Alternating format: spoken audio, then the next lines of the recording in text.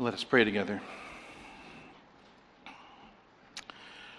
O Father, this world is increasingly dark and dangerous, and we often feel so alone. Today, show us the bigger picture, as only your word reveals. Show us where we fit in. Show us where your Son fits in. Show us what your grander plan and purpose is. And as you do, bring light to those still living in darkness among us, that they may see the Son of God, believe in him, and be saved from this present wicked age. We pray in Jesus' name. Amen. The Apostle Paul makes a striking statement in 2 Corinthians chapter 10. If one is living a sleepy, humdrum life, these words are rather startling. For though we walk in the flesh, we do not war. Stratuomata, we do not wage war according to the flesh. For the weapons of our warfare are not of the flesh, but divinely powerful for the tearing down of strongholds. What? Weapons? Warfare? Our warfare? Is there a war going on? Are we involved in this war? It sure sounds like it. It sure sounds like Paul thinks that we know about this and know about our involvement and are concerned to be prepared for our involvement.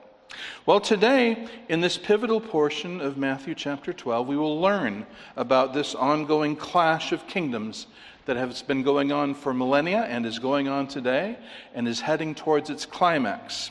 We will hear what God has to say about it, and we'll find that, indeed, we are in a war, and we stand on one side or the other of only two sides, of only two clashing kingdoms. But which side are we standing on? That's going to be the question.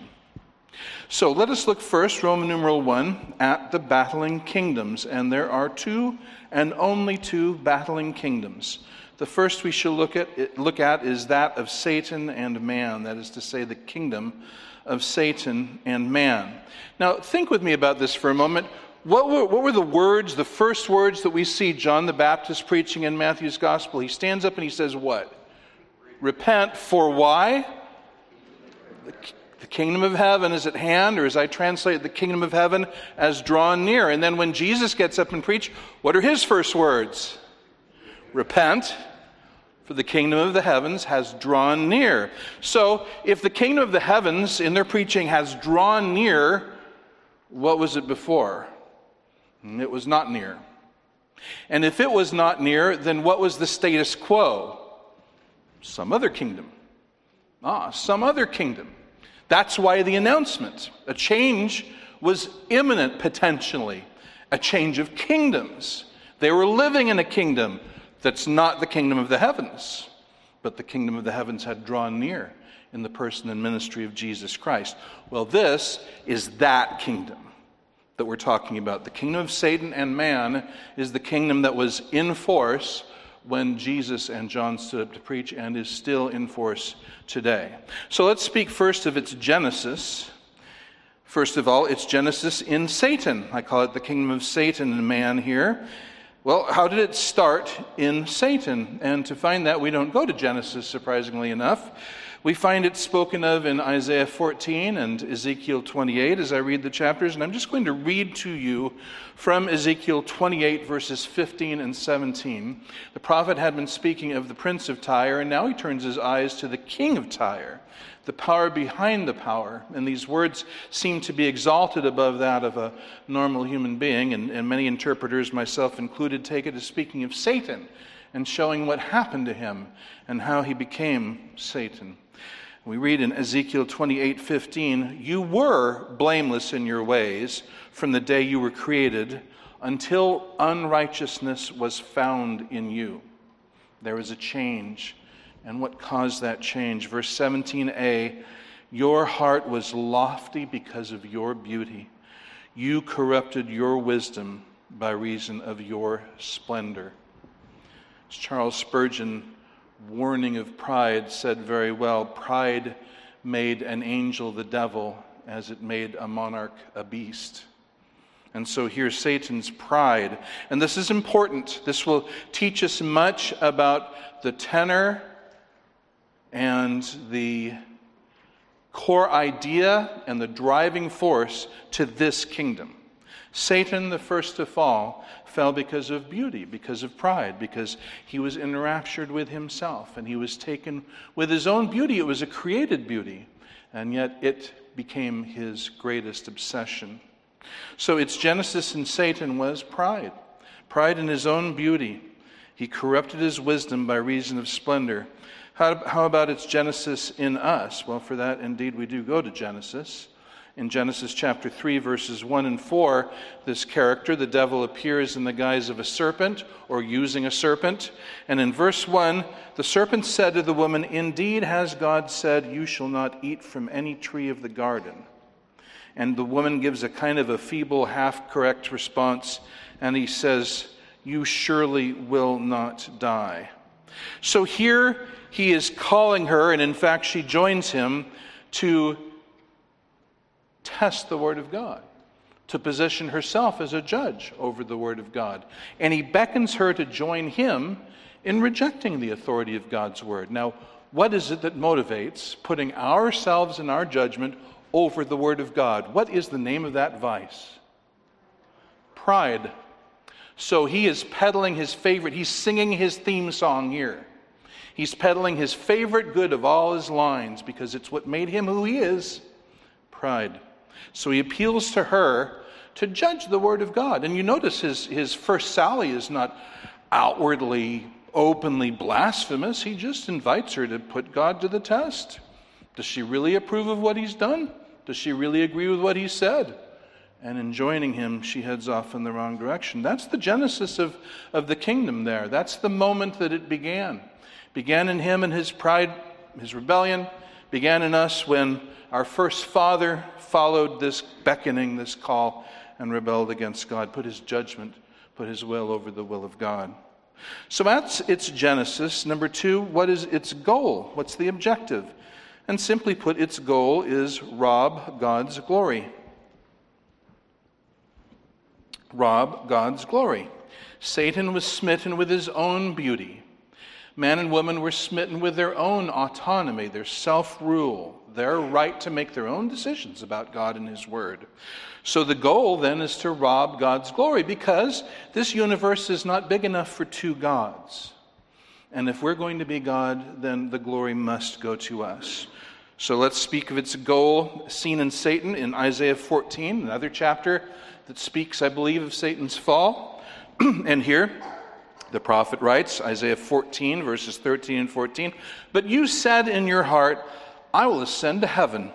I will raise my throne above the stars of God, and I will sit on the mount of assembly in the recesses of the north. I will ascend above the heights of the clouds. I will make myself like the Most High."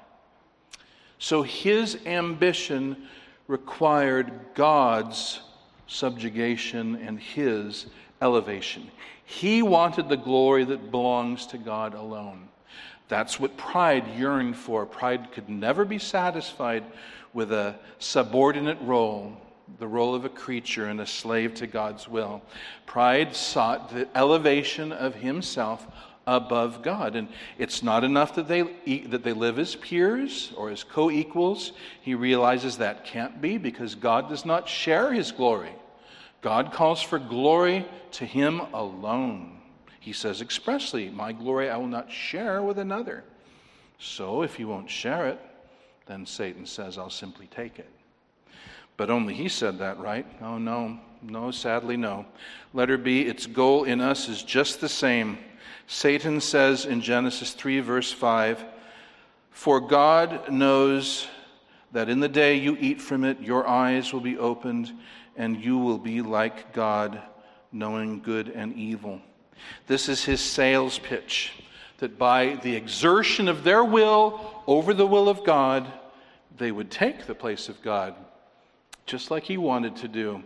And they would know on a level, on a par with God. So now what's the sequel to this temptation?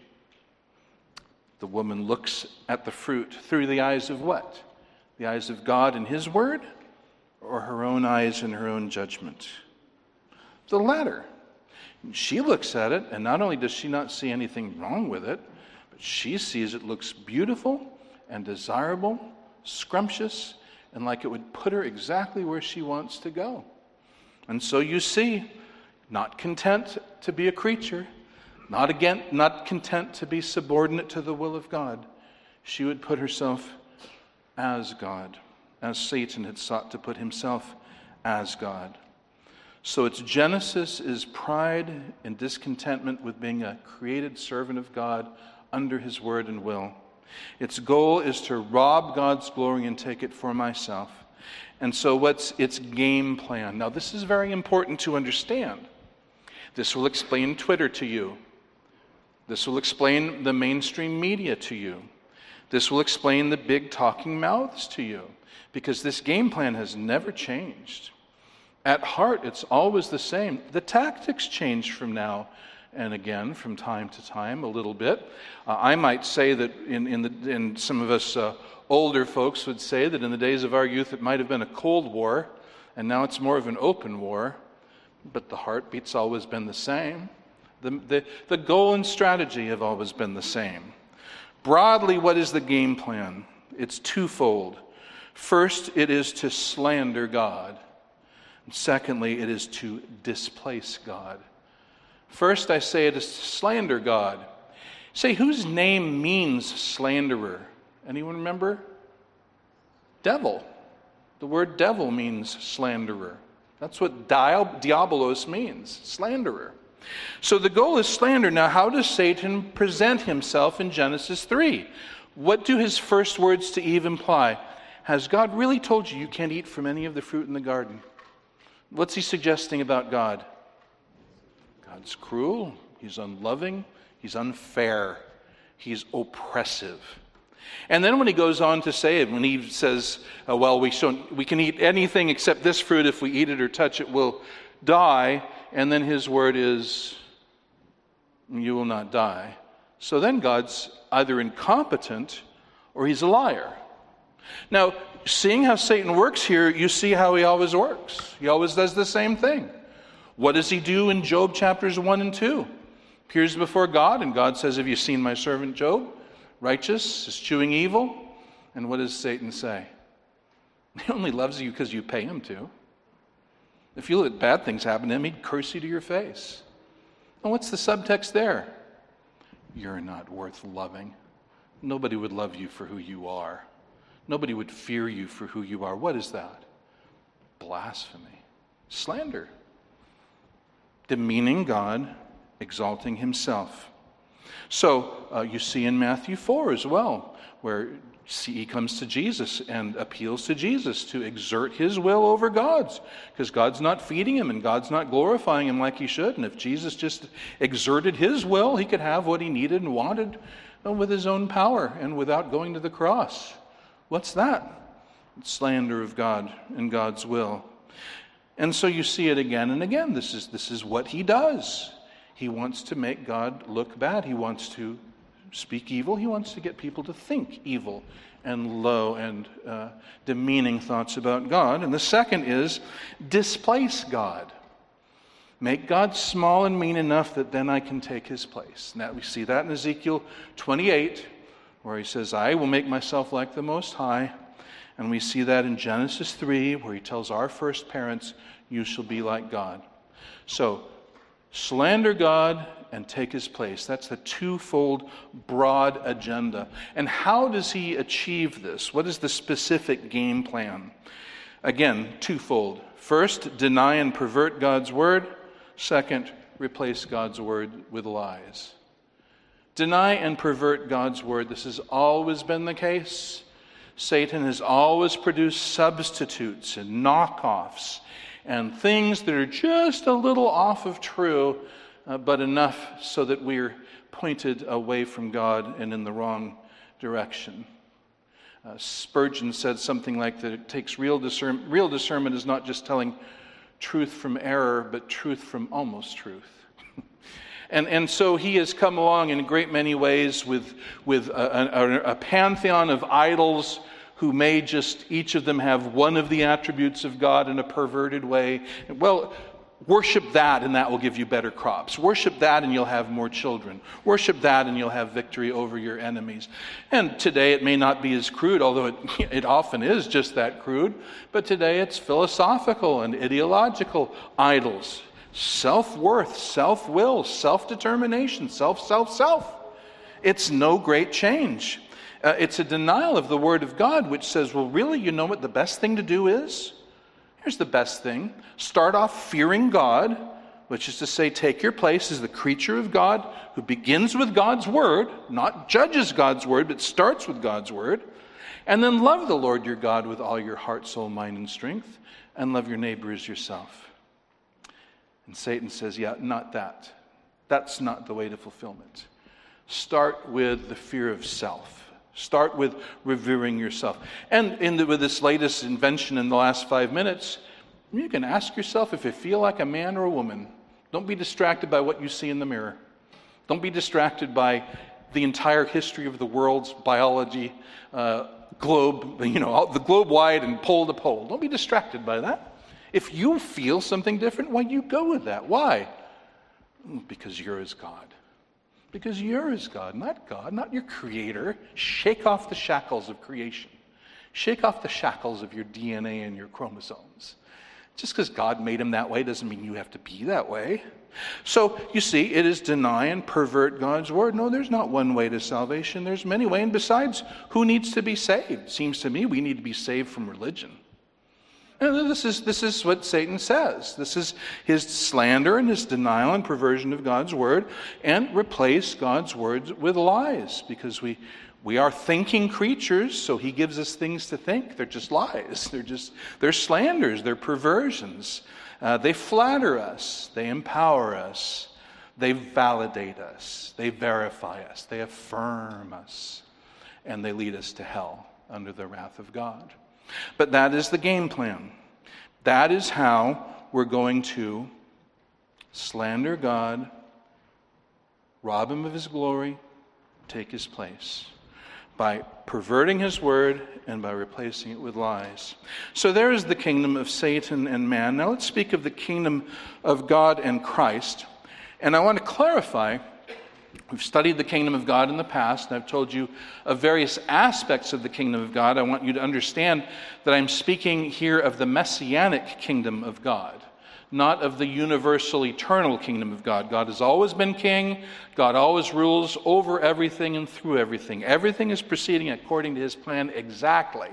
But the messianic kingdom is the kingdom where Messiah is in fact sitting on the throne and ruling over this planet and enforcing God's will and God's rule. So, in general, what is its genesis? Well, I'm going to approach it by giving you two garden snapshots. Two garden snapshots. What garden snapshots? Well, first, letter A, the Garden of God, and that's Eden. Genesis 1:26 through 28. God creates man and woman as his image to represent him, to be images of God here representing that he rules over this planet. And they're his mediators. They mediate his rule. He gives them the charge to rule over the planet, rule over the birds and the fish and everything that creeps and walks and flies and flutters and wiggles across the face of the earth. That's their kingdom. That's what Genesis 1 is. It's the creation of the kingdom of God. The stage is set piece by piece, particle by particle, and then the rulers are put in place in God's image, meant to rule for God over this kingdom. And we see it specifically in chapter 2 that Adam's first assignment in this grand adventure is in the Garden of Eden, that he's supposed to protect and he's supposed to cultivate. He's given those two tasks. And then he's taken from outside that garden, put in that garden, and told to get to work. And then Eve is created within that garden under his care and under his protection, meant to be led by him and to join him. So that's the beginning of that kingdom of God. However, you say, well, that was short-lived. Yes, it was. In terms of the Bible, it was really short-lived. Genesis 1 and 2 depict it, and Genesis 3 shatters it. So it wasn't a very long kingdom in terms of the literature of the Bible. They fell. As I often say when I mention the fall hardly seems like a strong enough word for what they did. They face planted. They plummeted. They crashed. It was devastating what they did, and it just made ruling for God extremely difficult because of the monkey wrench that sin threw into everything: thorns and thistles and death, and misery and war and murder, and hatred and division and violence. All this came from their decision to put themselves over God, which of course couldn't be done, and the mere attempt was absolutely suicidal and absolutely ruinous. So that's the first garden snapshot, and it's a snapshot of a very short-lived kingdom mediated by man. The first man, the first Adam, let's say, the first Adam fell, and with him we fell. But then comes the last Adam, the second man. New man, head of a new humanity. And we see just sort of a microcosm of what this is in the second garden snapshot, and that's the Garden of Gethsemane.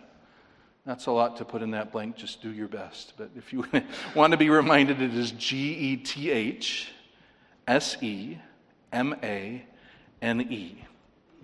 Or you could just put Geth, etc., if you like, and you'll know what you mean if you then write in Matthew 26, verses 39 and 42. And you may think, well, that's an odd place to go. Why would you go there for the second snapshot regarding the kingdom of God? Well, let me read to you Matthew 26, 39. This is the Lord Jesus on the night of his betrayal. And he went a little beyond them, Peter, James, and John, fell on his face and prayed, saying, Father, if it is possible, let this cup pass from me, yet not as I will, but as you will. Verse 42, he went away again a second time and prayed, saying, My Father, if this cannot pass away unless I drink it, your will be done. Now, what words do you think caused me to read those two verses particularly? Not my will, but your will be done. Do you see now how that is the exact opposite of the kingdom of man and of Satan? Do you see that? In the kingdom of man and Satan, the prayer is, not thy will, but mine be done. And that's the whole motivating thought and force of that kingdom. Not your will, but my will be done. And here comes the last Adam, the head of the new humanity, facing tests that the first Adam never even began to touch, and walking through every one, a victor. And the heart is seen in this snapshot, where the Son of God, who's taken on human nature and is now God and man incarnate, fully God, fully man, as a man, as the head of the new humanity, the elect, he stands before God, faced with the most horrible thing that a human being has ever faced, and his prayer is, not my will, but yours be done. So here is the head of humanity submitting himself fully to the will of God, and that is the genesis of that kingdom. This is why he's the king of that kingdom, because that's the heartbeat of that kingdom. Let's go on to see that. What is its goal? Well, its goal is the glory of God. The goal of the kingdom of man and Satan is to rob God of his glory and take his place. The goal of this kingdom is the glory of God. I'll read you Philippians 2, 9 through 11, but you're always welcome to turn there. Philippians 2, 9 through 11. Jesus did not count equality with God a thing to be clung to, but emptied himself, took the form of a servant, humbled himself to the death on the cross. And then we read verse 9, therefore, because he prayed, not my will, but thine be done. Therefore, because as Jesus said, my food is not to do my will, but to do the will of him who sent me. Therefore, because Jesus who said, I came to do the will of him who sent me and to complete it. Therefore, because he did that, therefore, God also highly exalted him and bestowed on him the name which is above every name, so that at the name of Jesus, every knee will bow of those who are in heaven and on earth and under the earth, and that every tongue will confess that Jesus Christ is Lord. What are the next words? To the glory of God the Father. So you see again, this is the exact opposite of the kingdom of Satan and man. Jesus submits himself to God's will, therefore he's put on top of everything under the Father in the dispensation of the kingdom, and it is to the glory of God the Father. So that's its goal, and what's its game plan? Well, we could spend many sermons on that, but I'm just going to go to the ultimate game plan, which is the kingdom of God. In Revelation 19, verses 11, 13, and 15. Again, turn there or listen to me just as you wish, just as serves you best. But the game plan is the coming and the ascendancy and the absolute rule of the kingdom of God. And here's what's going to happen. Then I saw heaven opened, John says, and behold, a white horse, and he who sits on it is called the exact opposite of Satan, faithful and true. He who sits on it is called faithful and true, and in righteousness he judges and wages war. And then verse 13, and being clothed with a garment dipped in blood, his name is also called the Word of God. And verse 15, and from his mouth comes a sharp sword, so that with it he may strike down the nations. So just like we heard when we read together Psalm 2, he may strike down the nations, and he will rule them with a rod of iron. And he treads the winepress of the wrath of the rage of God the Almighty. That is the coming of the kingdom of God. Has that happened? That has not happened. That has not happened. That is future.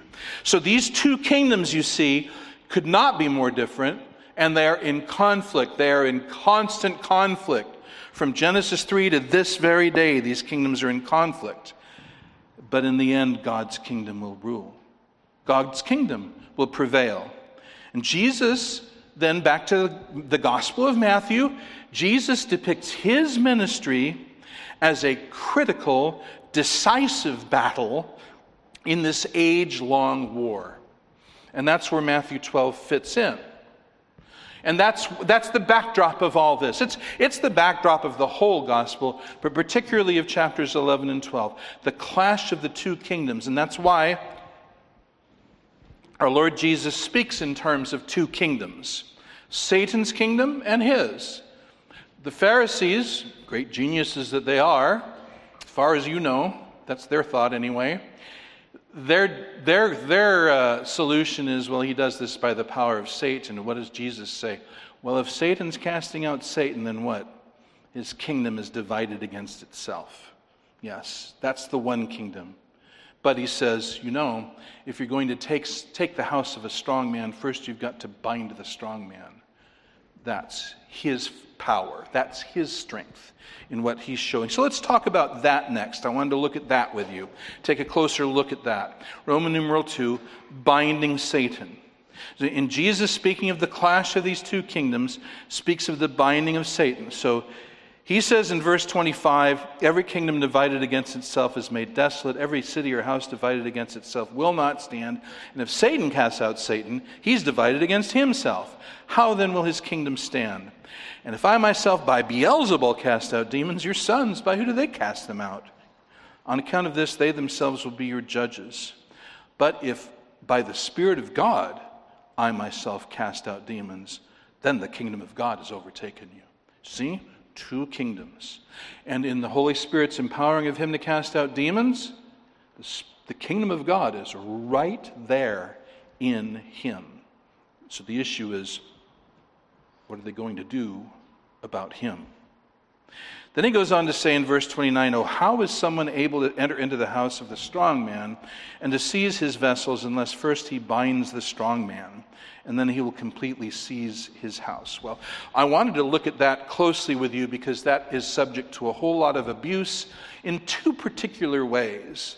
Both by spiritually wildly irresponsible people and by otherwise very responsible people. So let's look at those two things as I talk about Roman numeral 2 is binding Satan, and letter A is let's talk about what it is not. And I'm going to talk about two particular things that it is not, that Jesus is not talking about. First of all, it is not something we are told to do. It's not something we are taught to do. It's not something we are described as doing.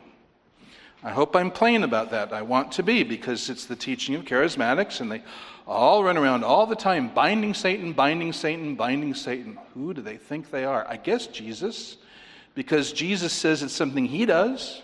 But let's talk about that. It's not something we are told to do or taught to do or shown doing. Now, what is this passage about? You've studied this with me, I trust. So what is Jesus talking about? Is he talking about the dynamics of normal Christian living? Well, no, there's no Christian living yet. There's no church yet. The church hasn't even been started. So is he talking about the apostles at this point? Well, no, they do what they do because Jesus gave them the ability to do it for their special mission. And are we apostles? Better be a quick no. Hard pass on that. No, sir, no, ma'am. We are not any of us apostles. There are not any apostles alive today. Anybody who says he's an apostle is way too young. Because one of the requirements is you have to have been an eyewitness of Jesus' resurrection. There are no apostles today. He gave them the ability to pass out as part of the mission of preaching the kingdom of God present in him. So it's not, is it about the dynamics of Christian living? No. Is it about the ministry of the apostles? No. Well, what is he talking about then? Himself. What's the issue? Who am I and how am I doing this? That's the issue. They're saying he does it by Beelzebul. He's not talking about the apostles. He's talking about himself. And he portrays himself as the strong man who's able to bind Satan. So it is about him. Now, further, let me ask another question. This is a very important question. This is one that would put the end to so much false teaching if we could just learn to ask this question and know the answer to it. Not just ask it, but know the answer. Here's the question. Do we find the letters to Christian churches describing how to do this? No, we do not. Paul instructs Pastor Timothy and Titus. Does he tell them how to hold classes in binding Satan? No, he does not. Do we read about that in the epistles? No, we do not. As we read the book of Acts, we don't see that language used of the apostles. We aren't told to do it. It's found 0 times in the epistles. So I would give it as much priority as the epistles do, which is 0. It's not part of Christian living. It's not something we're to do. But let me give you an even, if possible, an even greater concern of mine. This whole business of talking to Satan, that never ends well. Yeah, why don't we get that? That never... Okay, when's the first conversation that a human being entered into with Satan? What was that first conversation? How did that end? Not well. Not well, but now because we're so big and we think we're little gods and all this nonsense, we're going to talk to Satan? I say talk to God. And you want to talk about Satan to God? That's great. You do that. Talk about Satan to God. Talk to God. Don't talk to Satan. This is a bad, bad idea. What Jesus is talking about here, like most things in the Bible, is not about us. It's about Jesus. So secondly, it's not something God has yet fully and finally done. Now, this is an idea of people who are spiritual giants. They have a system and an understanding of the Bible according to which they think that we are in the millennium now. They believe that the millennium is the spiritual reign of Christ. And there's a few different shadings to this. It's his reign in heaven or it's his reign here. They think the kingdom of God is present here. And so you say, well, what do they do with Revelation 20? Well, turn there with me. Let's actually take a look at that because we're going to come back to it in just a moment. So I always say this is one of the 2 easiest books in the Bible to find, given that a concordance is not a book. So if you don't go to the first book, go to the last book, and go to the next to last chapter. And so looky here. Then I saw an angel coming down from heaven, having the key of the abyss and a great chain in his hand, and he laid hold of Satan. I'll shorten it a little bit. He laid hold of Satan and bound him. Well, there it is. He bound him for 1,000 years, and he threw him into the abyss and shut it and sealed it over him, so that he would not deceive the nations anymore until the 1,000 years were finished. So they say numbers are symbolic, and the number 1,000 just means a long, long time. And this is that time. This is a symbolic vision of Satan now bound by the cross of Jesus not to deceive the nations, and we're living in the kingdom of God now. To which my sarcastic response is, well, how do you like the kingdom of God so far? How do you like Satan not deceiving the nations so far? How's that working out for you? Well, of course, the fact is we don't see any lessening in the deceiving of the nations at all, since we do see the gospel spreading, but it spreads into great error, and even after their revivals, error reasserts itself, doesn't it? How's converted China doing? How's converted India doing? And so forth and so on. So, no, it doesn't look like that. And of course, in terms of interpretation, that's a very poor interpretation of this text. This is not a symbol. John says he sees this. He sees the 1,000 years reign with Satan being bound. And here's two other questions. One of them, I think, is a near-death blow, and then the other one, I think, is a death blow. What does 1 Peter 5:8 say about Satan? Your adversary, the devil, is not a great trouble because he's bound right now? Is that what Peter says? He's roaming around. He doesn't sound very bound to me. He's roaming around like a roaring lion, seeking someone to devour. But even more, if Satan is bound because of the cross, how does he get loosed? Does the cross lose its power for a little while? So I think that's a very serious problem with believing that he's bound because of what Jesus did on the cross. The cross never loses its power. So Scripture says he will be in the future bound, but for 1,000 years. So this is not that. He's not talking about that. But we've talked about what it isn't then, so now let's talk about what it is, letter B.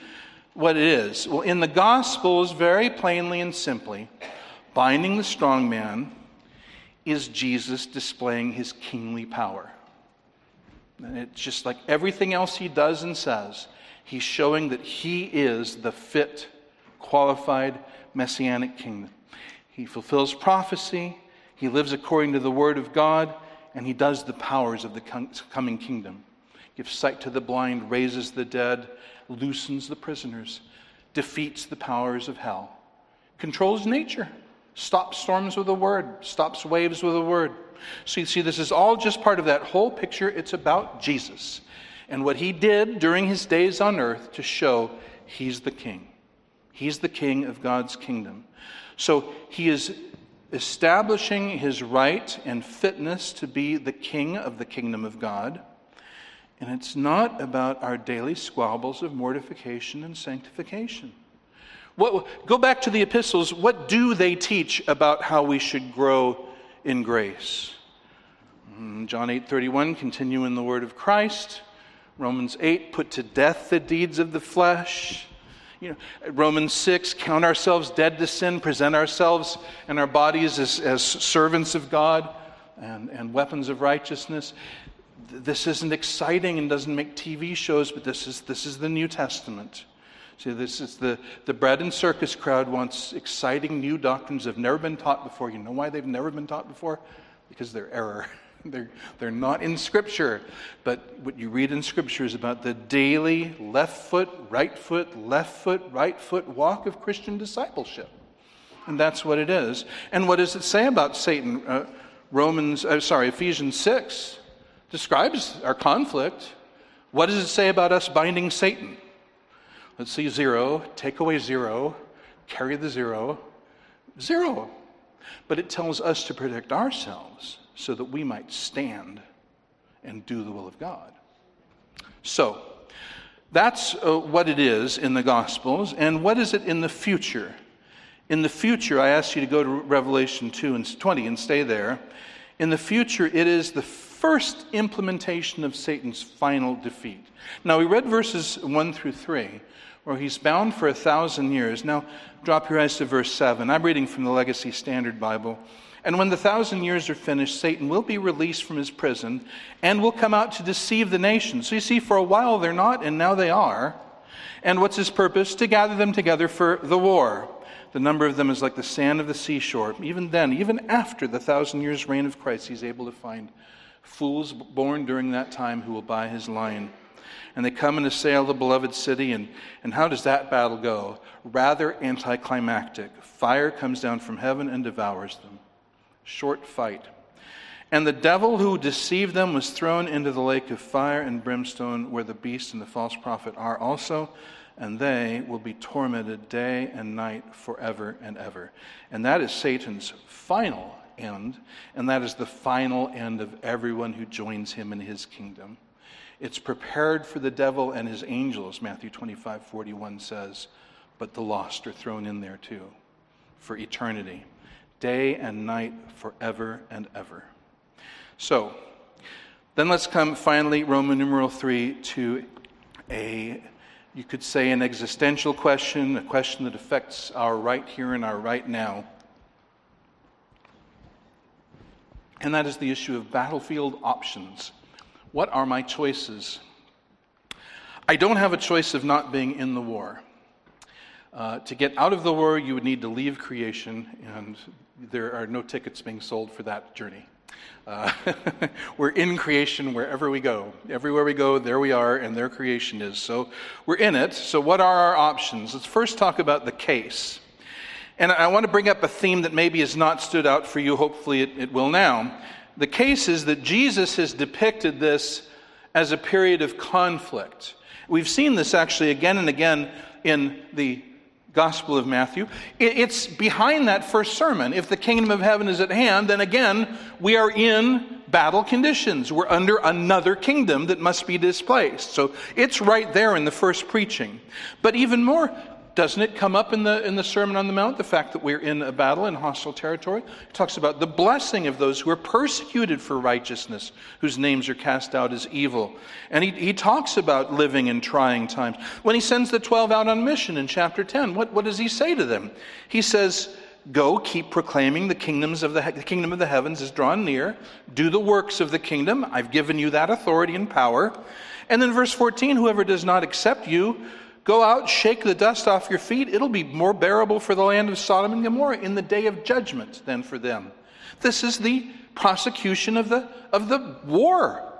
They're calling people to change sides. That's what repent means. I mean, that's one of the implications of repenting. In repenting, I deny myself. I deny seeking to displace God and take His glory. And I submit myself to God and accept His Savior and His way of salvation. I change sides. So he says, but if they don't accept your witness, if they reject your preaching, it'll be better for Sodom and Gomorrah in the day of judgment than they. And then verse 16, I send you out as sheep in the midst of wolves. You'll be hated by all, verse 22. But he who endures to the end will be saved. And they'll persecute you from city to city, verse 23. But you won't finish the cities of Israel until the Son of Man comes. That is going to be the end of this phase of the battle. When He comes, He says, verse 34, don't imagine that I came to cast peace upon the earth. I did not come to cast peace, but instead a sword. For I came to divide a man against his father, a daughter against her mother, a bride against her mother-in-law. Man's enemies will be those in his own household. It's a time of conflict, and Jesus came to that and called us to it with Him. What does He say after John's question and his response in chapter 11? And John evidently is troubled because he's not seeing any of the coming of the kingdom of heaven happening, and he's languishing in prison. And Jesus reminds him through his disciples of the works that He's doing. And then He turns after they've left and He says, from the days of John the Immerser until just now, the kingdom of the heavens suffers violence, and violent ones want to seize it. This, as I told you, is the false teachers and religious leaders of the day who want to control the narrative. They want to control what's going on. They want it done their way. Because, though their mouths say they're servants of God, in their hearts, they're servants of the kingdom of Satan. What's the proof? They reject God's Son. They reject the King. If nothing else showed it, that would show their true allegiance. So, finally, he says that those who reject the gospel of the kingdom are going to fall under judgment. Verse 20, he began to reproach the cities in which most of these acts of power were done because they did not repent. Woe to you. He's not saying beatitudes anymore. There's no blesseds. His last beatitude is to John. Blessed is the one who does not stumble in me. But now it's woes because they are rejecting the King. So they're staying in the kingdom of Satan. Woe to you, Chorazin, and they will share the judgment of the kingdom of Satan. Woe to you, Bethsaida. You, Capernaum, you won't be exalted into heaven, will you? You will descend into Hades. It will be more bearable for the land of Sodom in the day of judgment than for you. So, in this conflict, there are just two kingdoms, and only one of them is going to prevail. So, the question to us then is, what are our choices? Letter B, our choices. And Jesus lays out our choices in Matthew 12, verse 30. And how many do you count? There's just two. There's just two choices. He who is not with me is against me, and he who does not gather together with me scatters. Those are the two choices. And if we want to be with the kingdom of God, we must be with Jesus. And if we're not with Jesus, then we're with the kingdom of man and of Satan. And we will share the destiny, the decreed, prophesied end of that kingdom. So the first thing I'd like to point out about this verse, number one, here's the first choice, with me. That's the first choice, with me. He who is not with me is against me, and he who does not gather together with me scatters. What word do you hear 3 times in that verse? Me, me, me. As long as I have breath, I will never tire of reminding you and pointing out to you the issue is always Jesus. Start to finish, the issue is all Jesus. Everything hinges on Jesus. Where did I get that from? Why? I got that from Jesus. I got that from Jesus and from his apostles. From who he says, who prophecy says he would be, who he says he was, who the apostles say he was. Me. The issue is me. Our stance towards him. What do we do with Jesus? He who's not with me is against me. So the first choice is being with him. What does it mean then to be with him? I want to make sure that's as clear as I can make it, and I'll make it clear from the Gospel of Matthew, rather than going the Romans road or any other route. From Matthew's Gospel, what does it mean to be with Jesus? First of all, Matthew 10:32. It means to confess allegiance to him. Therefore, everyone of the sort who will confess me before men, I myself also will confess him before my Father who is in the heavens. Matthew 10:32. Confess allegiance. Confess me before men. Say out loud in front of everybody, I'm with Jesus. Jesus is my Lord. Jesus is my Savior. I get what I think from Jesus. I find out how to live from Jesus. I confess Jesus. Your lips and your life, first of all, to confess allegiance to him. There's this nonsense that people can be saved without naming the name of Christ. If there is, it's got to be someplace else in the Bible, because I've read it all a few times, and I have found it nowhere that there's any way of saving but beyond the name of Jesus Christ, confessing Jesus. And that's before death. There's another bit of tricky false doctrine. Well, you give it a second chance after death. What did he say? Confess me before men. Right here, right now. Secondly, it is to prioritize him above everything. To prioritize him above everything. 10:37. He who is fond of father or mother above me is not worthy of me, and he who is fond of son or daughter above me is not worthy of me. These are the closest relations. We're to honor father and mother, and Jesus says, not as much as me. You honor father and mother more than me, you're not worthy of me. So secondly, it is to prioritize him above all other human relations. Third, it is to die to self and follow him. 10:38 and 39. It is to die to self and follow him. 10:38 and 39. Whoever does not take his cross and follow after me is not worthy of me. He who finds his soul will lose it. He who loses his soul on account of me will find it. You take up your cross only for one reason, not as a piece of jewelry, but as a place to die. And the kingdom of man is the exact opposite. Everything's about me. I'm number one. Kingdom of God is the opposite of that. I die to myself, I take up my cross so that I might follow him. So that I might follow him. I don't seek my soul. I give it up for his sake. Fourth, it is to come to him, take his yoke, and learn of him. 11, 28, and 29. Come to him, take his yoke, learn of him. Where do I get that? 11:28. Come here to me, all who are laboring and have been loaded down, and I myself will give you rest. Take up my yoke upon you and learn from me, because I am gentle and humble in heart, and you will find rest for your souls. But it's to Jesus. Don't come to the baptismal tank. Don't come to the church. Don't come to the denomination. Don't even come to a system of doctrine. Come to Jesus. He'll teach you doctrine. He'll send you to the tank, and he'll tell you to go to church. But go to him. Go to him first, second, third, and fourth. Today, in your Christian life, it is as much about Jesus as the first time you whispered his name and called on him to save you. And it will never be any different. Come to him, take his yoke, and learn of him. So that's what it is to be with me. And what's the second choice? Oh, there's only one other choice. Against me. And how do we do this? How do you be against Jesus? I want to be as plain about that as I can. Well, let's start with this verse. What do you do to be against Jesus? Nothing. Wait. How can I say that? Why did I say that? Because he says, if you're not with me, you're against me. That's the only other option that's left. So to be with him, I have to do something. But to be against him, nothing. I'm born a citizen of the kingdom of Satan.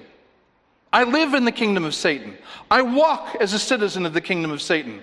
What do I have to do to be against Jesus? Not one thing. And when I hear the gospel, don't do anything. When I read the New Testament, don't respond in any way. I don't need to do anything. I don't need to say anything. He who's not with me is against me. It can be utterly passive.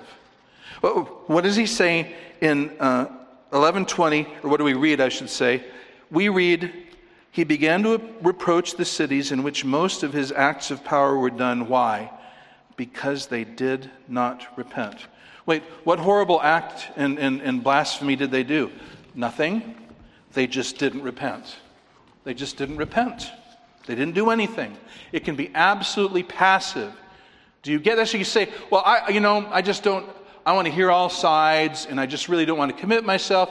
I had great things about the work of Christians and the church and Jesus, fine person. I have nothing in the world against him. You will go to hell with Satan because you're not with him. You see, you don't have to do anything. You can be absolutely passive and you're against him. Secondly, it can be dithery and non-committal. Where do I get that? Chapter 12, verse 23. The crowds kept being astounded and they kept saying, can this man be the son of David? And at this point, you kind of want to say to them, you think? You think maybe? You're beginning to suspect this could be the case? But they're not anywhere beyond just wondering, could he be? And remember, to the Pharisees, even that was not okay. Don't even ask that question. But they're just dithery and non-committed. And Jesus is speaking to them when he says this. If you're not with me, you're against me. Thirdly, it can be open and hostile, and who's our model of that? Well, it's the Pharisees, who, seeing this panorama technicolor display of the works of the Spirit of God, say, he does this by the power of Beelzebul. That is an open and hostile display. Those are three ways of being against Jesus. Do nothing, dither around in indecision, or come out hostilely against him. But it all amounts to not being with him, because to be with him is to gather people for the kingdom of God. Notice that that's part of being with him. He who doesn't gather with me scatters. So when I'm with him, then I turn and I tell others to be with him. The mark of somebody the sort of person who says, well, I believe in Jesus, but that's my own personal religion. I just keep to myself and I don't talk to other people about it. Then you're not with Jesus, really. You haven't thought through who he is. You haven't thought through what people need and what he means to that, your role in that. But even more, he says, he who doesn't gather with me scatters. I'm for him, and I tell others they must be for him. I tell others I confess him, I preach him, I hold him out, I beckon others to come. So, here's what we call the takeaway, and I'm going to make it as sharp and simple as I possibly can. There is, as we've seen, a war going on between two rival kingdoms. Both means to destroy the other for all time and for good. Each means the destruction of the other. And every single one of us in this room is in one of those kingdoms or the other. There's no Switzerland. There's no Switzerland. There's just the two kingdoms. One kingdom is going down, and that's Satan's kingdom. Why? Well, let's just start out with the fact that he's a creature and God is the creator. So you do the math. In that conflict, who is going to come out on top? The creator. Which kingdom, then, are you in? Jesus has shown his kingdom, and in every test, he's cleaned Satan's clock. There's never even been a contest. He is the king of the kingdom that will prevail.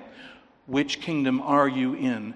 If you've done absolutely nothing, if you've not responded to the gospel you've heard, you've grown up in the church, come with your parents every Sunday, heard Jesus preach and never done a thing about it, you come with your wife every Sunday because that's what a good husband does, or your husband, and you've never yourself done anything, well, then you are in the kingdom of Satan still.